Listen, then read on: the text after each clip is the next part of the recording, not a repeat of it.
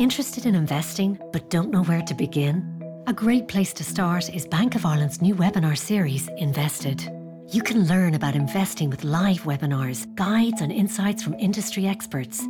We know you've worked hard for your money, and with our expert support, it can work harder for you.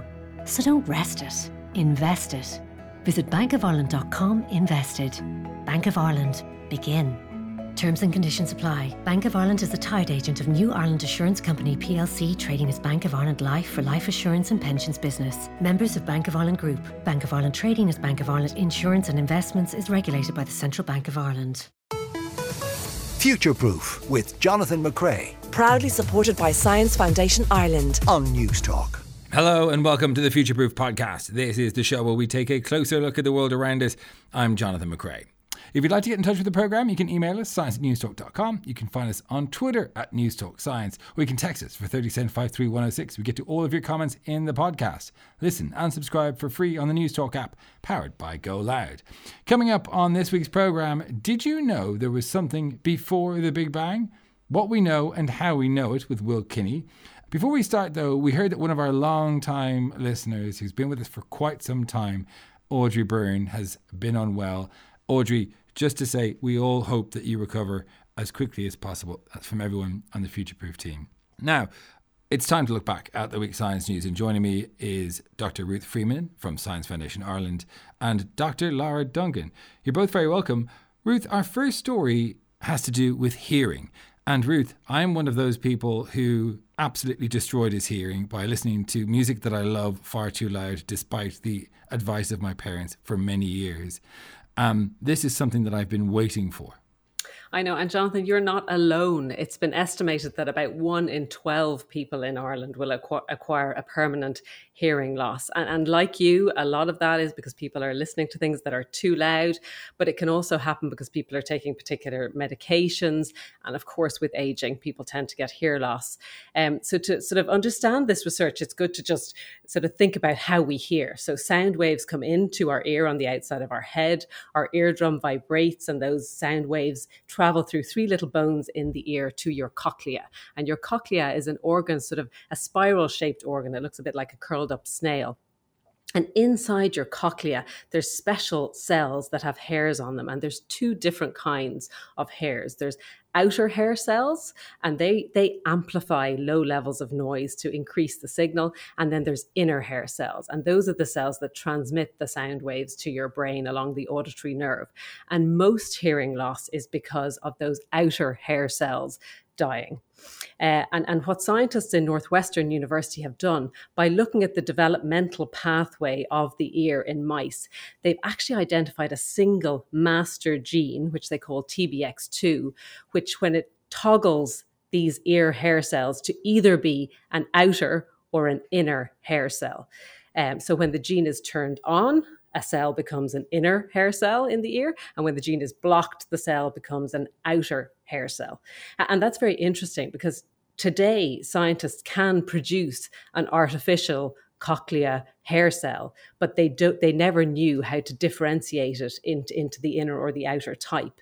So this represents a major step in terms of possibly coming up with a way to get your ear to produce new cells. And of course, we don't produce them naturally. All of these hair cells we get at birth. So that's the problem. That's why hearing loss is so difficult to fix.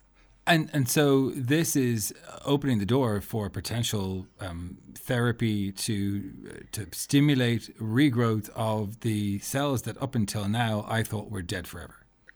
Well, probably not the cells that are dead, but actually the cells that are sitting in between them, the lattice cells in your cochlea. So the idea is to use a cocktail of genes. So there's 2 genes which make a sort of non-hair cell into a hair cell. And then now the magic ingredient of TBX2 to make sure that you get the outer hair cell. So it's a long way off. It's in mice at its early stage, but it's a really important discovery on the pathway to maybe being able to fix people's hearing. Look, I'll take it. I'm very excited about the potential for this. Lara, our second story has to do with cancer. Absolutely. Actually, to be honest, I have rarely been as excited about a paper as I am about this one. When you actually sent this through to me, Jonathan, I had never heard of this before. So I've spent a long time looking into it since you sent this. And it's absolutely fascinating. What it is based around an entirely new way to treat cancer. And I mean entirely new, which is something that you rarely say. It's actually been developed by scientists in the University of Michigan, and they started back in 2001. And this method, which is called histotripsy, is actually even in clinical trials in humans at the moment, and the results are still pending. What it is they use an ultrasound machine to do very, very targeted therapy. And the ultrasound essentially beams the waves in. And in a very, very tiny, unbelievably targeted to micromillimeter section, it can kill the tumour. So it causes it to basically get an air bubble inside. That little air bubble then cavitates, which kills the cells around it. And obviously then if the cells are dead, then the other cells in and around them start to become targets of the immune system. And the immune system penetrates into that area, and the cancer cells are being killed. And it's absolutely fascinating. They did this research in mice and they gave them hepatocellular carcinoma, which is one of the top 10 killers in terms of cancer in humans. And they used this histotripsy, which is where they use the sound to kill the cancer. They didn't kill the whole tumour. They killed somewhere between 50 and 75% of the tumour mass. But in more than 80% of the mice, the rest of the tumour died off, most likely because of immune infiltration targeting the cancer itself. And over 80% of these mice never had any metastases either, which is distant spread of the cancer. So it's not invasive. It's not heat therapy, it's not radiotherapy, it's not chemotherapy. There are obviously potential side effects as there are with anything, but these are minimal. And I just find this absolutely fascinating. So I'm really eager to see what happens in the human trials. So to eliminate a tumour at the moment, you need to first obviously you need to be able to identify the site. But once you do that, you're saying like cell by cell level precision and using the immune system of the body to essentially deal with the tumours. It's not exactly the exact cell level, but it is to the millimeter in terms of how completely accurate this is. It's acoustic cavitation. So the sound wave goes in, it causes a big bubble. The bubble then cavitates in, which destroys the cells around it. The cells die, and then presumably the immune system then comes in, it targets those cells, and then it starts to target all the rest of the tumour cells around it. It's really fascinating. What is the benefit of this versus something more targeted, like a cell therapy, for example? So one of the massive benefits of this is that it's non-invasive. So you don't have to cut skin. You do not have to harm a person in any way. And yes, you could say radiotherapy is non-invasive as well, but radiotherapy has so many side effects in the area around it. This is targeted, non-invasive. It's non-systemic. It's fascinating. I just can't believe I'd never even heard of it. I'm so excited about this, and I'm going to be researching it now for many weeks to come. Thanks a million, Laura. Ruth, our third story has to do with a transfer, and this time not a transfer of a lung or a transfer of a microbiome, but a transfer of brain fluid. What's going on? Yeah, I know. And last week we were talking about transferring poo from young mice to old mice in sort of the search of the fountain of eternal youth. And you're right, this week we are talking about cerebrospinal fluid. And I have to say, there is something about all these studies. You'll have a better cultural reference, but it's slightly zombie-like, this idea of sucking from the young and giving to the old so they stay young. That's vampires.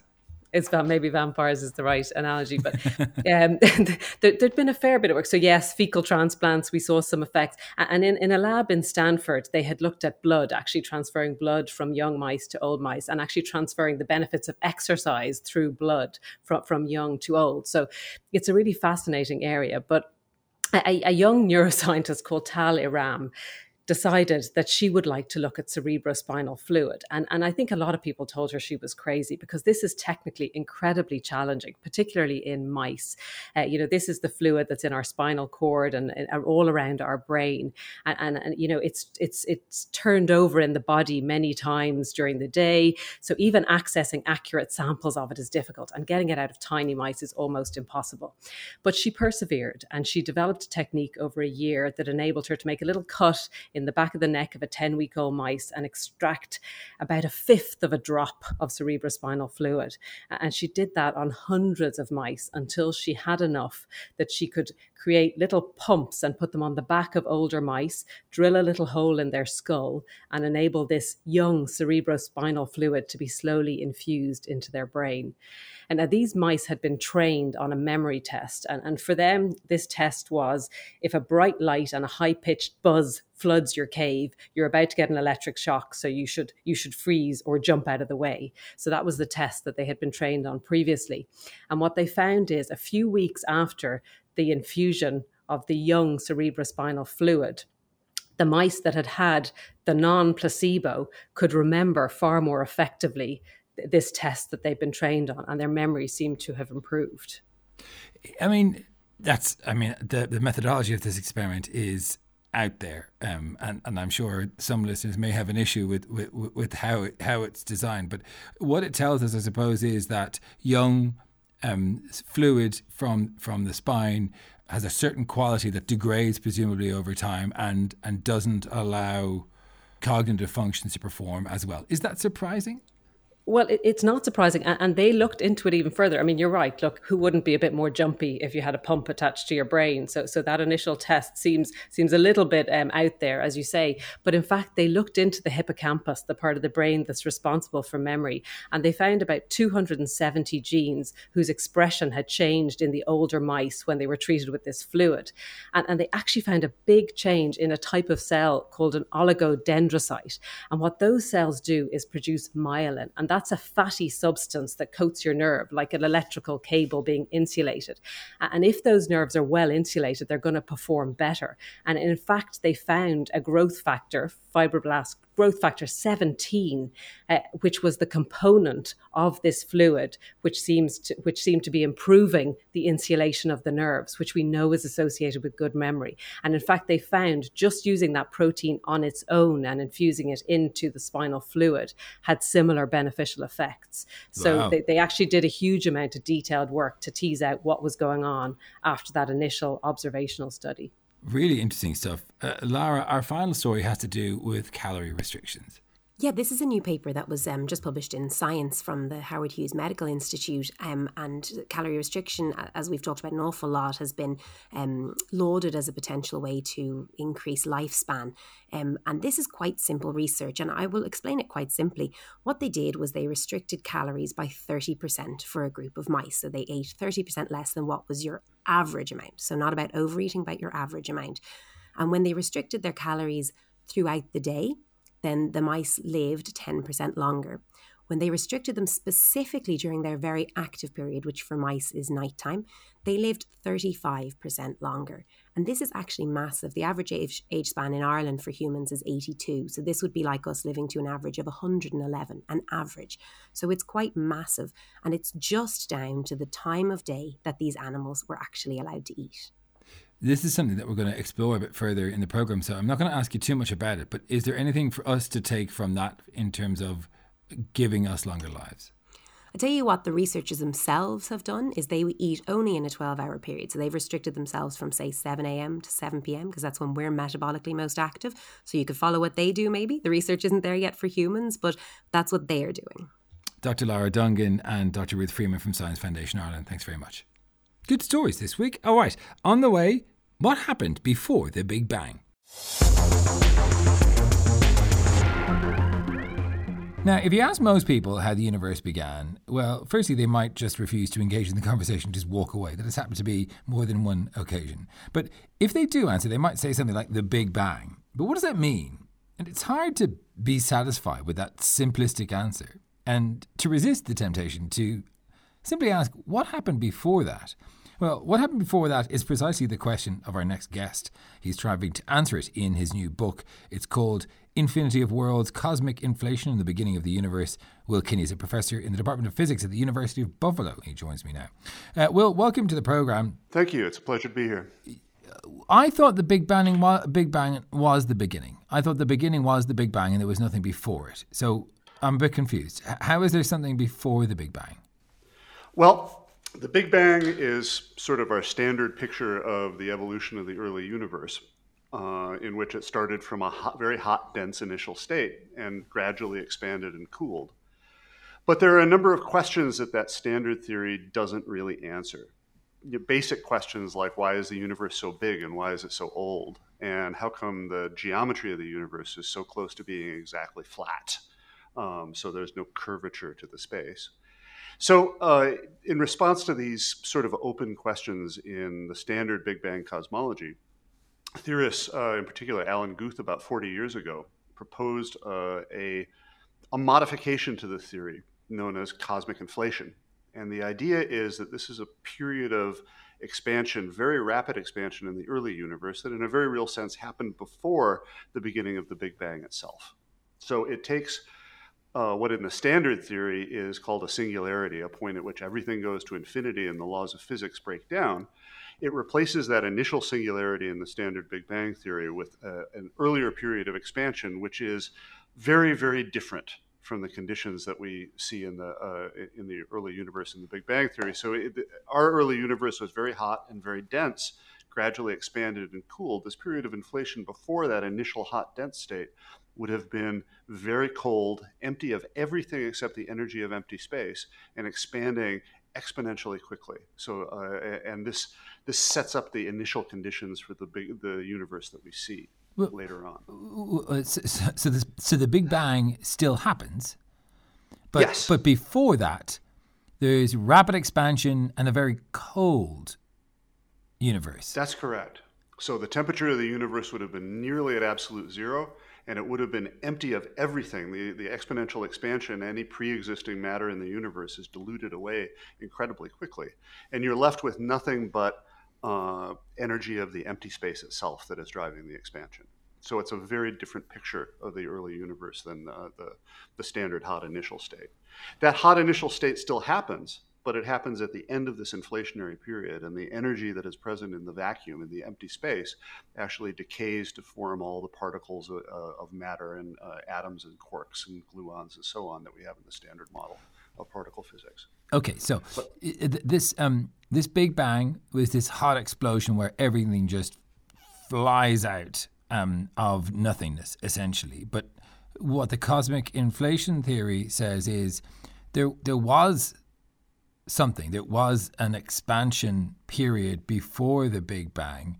How does that work? How do you have an inflationary period and then a nothingness and then an explosion? Well, one of the common misconceptions about the Big Bang is that it's like an explosion, that it's like some sort of You can see why ray. people might think that. Yes, absolutely. But the actual, a more accurate way to think of it is that the moment of the Big Bang itself is not a place in space where an explosion happened, but it's a moment in time in which an infinitely large universe comes into existence all at once.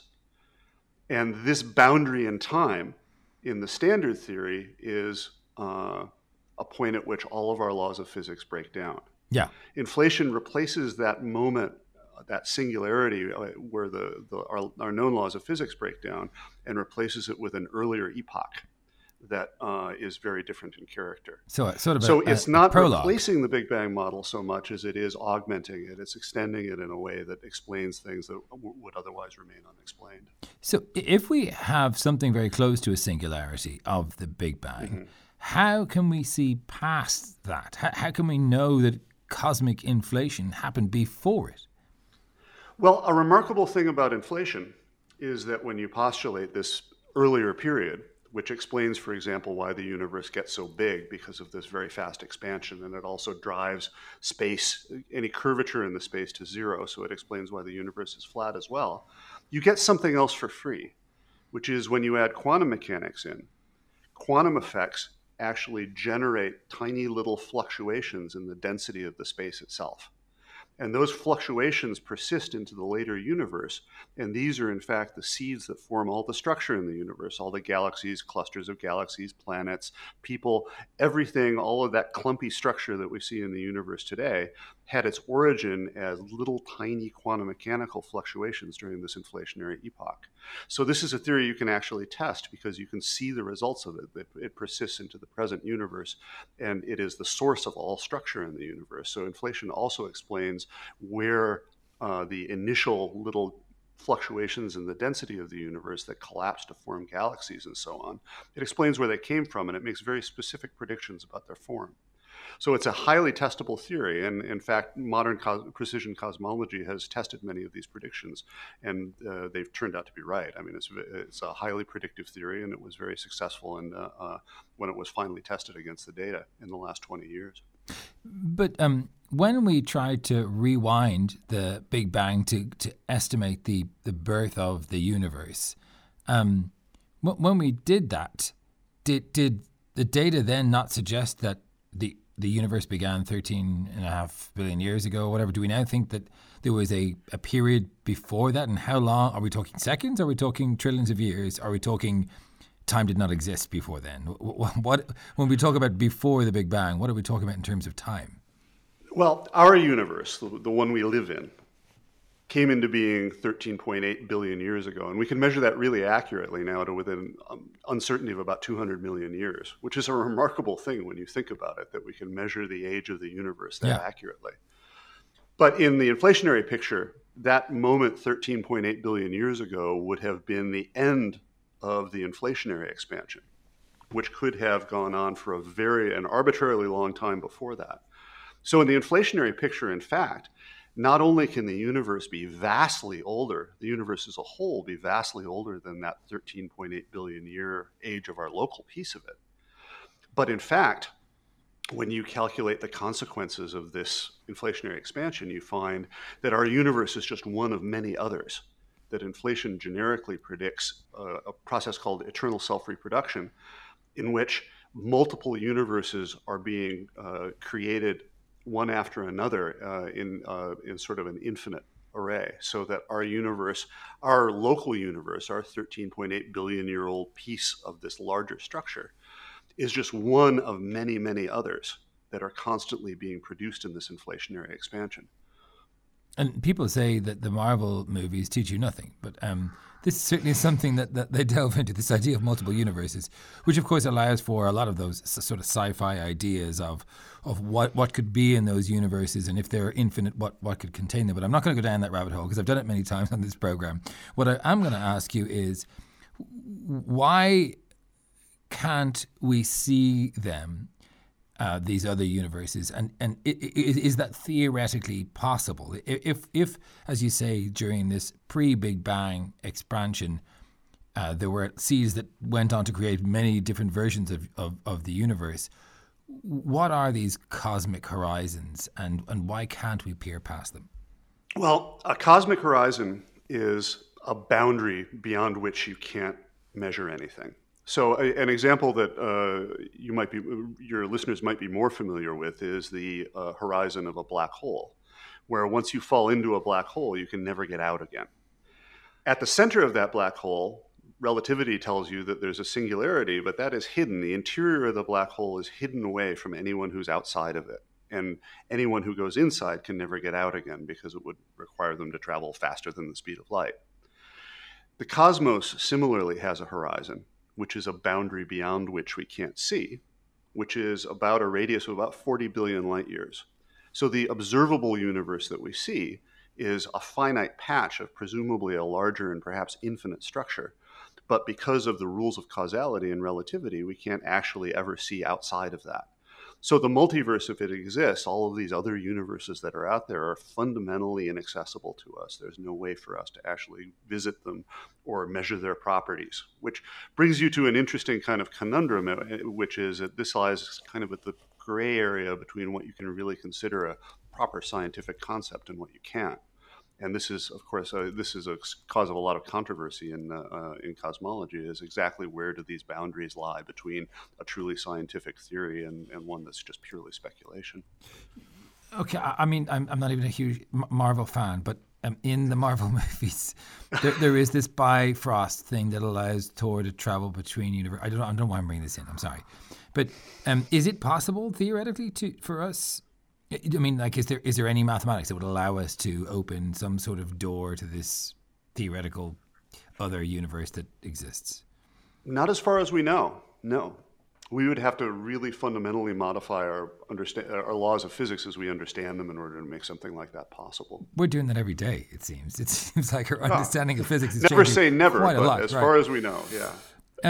Okay, so what are you talked about the fact that there are likely multiple universes from this, but does this explanation of the expansion of our universe, this cosmic inflation theory, does that explain why the universe is so big and how it grew so quickly, or is that something we're still trying to figure out? I mean, how fast did it grow? Well, basically, everything we see in our universe, our observable universe, this 40 billion year bubble that we live in, during inflation would have been about the size of, compressed into a region about the size of a grapefruit. How do we know that? You can work out the math. No, you can work out the math. Answer. I'll just take your word for it. And that would have expanded into a region about the size of our universe today in a trillionth of a second. It was truly remarkably rapid expansion. Wow. So measuring back from now to the Big Bang, this would have happened in about the 10 to the 30th, between 10 to the 30th and 10 to the 40th seconds, right? So that would be a 0 point followed by 35 zeros or so, give or take, and a 1 second. This is sort of the timescales that we're talking about. Extraordinarily short timescales. I guess that's what they call it, the Big Bang. But do we know why it's so big and why it was so fast? Well, inflation explains this in the sense that the size of the universe, this expansion, it takes this tiny little bit of space and expands it to a huge size, which explains all of these things, basically the size of the universe, obviously, but also the geometric flatness and the uniformity of the universe, because it takes a very tiny, smooth patch and expands it out, inflates it out to this gigantic and enormous size. And this is interesting because this is a point at which astrophysics meets particle physics, because the theories that generate this inflationary expansion, the energies are so high that the relevant physics is the kind of physics you would be testing, for example, at the Large Hadron Collider in Switzerland. So this is this remarkable meeting point of inner space and outer space, where you're using basically the laws of particle physics to explain the overall properties of the cosmos. And it's a remarkable idea. I mean, if that is possible, if the maths holds this to be true, how do we know that Big Bang, as we call it, isn't happening elsewhere in the unobservable universe as we speak? In inflation, it would be. Right. Because, in fact, what you find when you work out these theories is inflation never ends in a global sense. It's always going on somewhere out there. So, like, our universe is just popping up elsewhere in another dimension that we can never perceive, and that's happening all the time. An analogy I make in the book is that the larger multiverse that you see in the inflationary picture is like a glass of beer. And the beer itself would be this exponentially expanding space. And inside that exponentially expanding space, you're nucleating little bubbles. And inside each bubble is a universe like our own. So we live inside one of these bubbles in this giant glass of beer, and the rest, but they are constantly nucleating new ones. So the inflationary multiverse is constantly creating new universes infinitely into the future, and so it's just constantly creating more and more and more of them, like bubbles in a glass of beer. And we just happen to live inside one of those bubbles. Core blimey, as they used to say. Fascinating stuff. The book is called An Infinity of Worlds, Cosmic Inflation and the Beginning of the Universe. And we've talked about this many times. I really like the book because it brings you up to speed at where we are now. And I know there are some people who aren't fully convinced, but that is our current understanding. If you ask most of these astrophysics, that is where we are. So this book brings you down that path of cosmic inflation and the extremely unlikely and amazing consequences of it. Will Kinney, thanks for your time. It's been a pleasure. Thank you. Future Proof with Jonathan McCrea. Proudly supported by Science Foundation Ireland. Sunday morning at 10 on News Talk.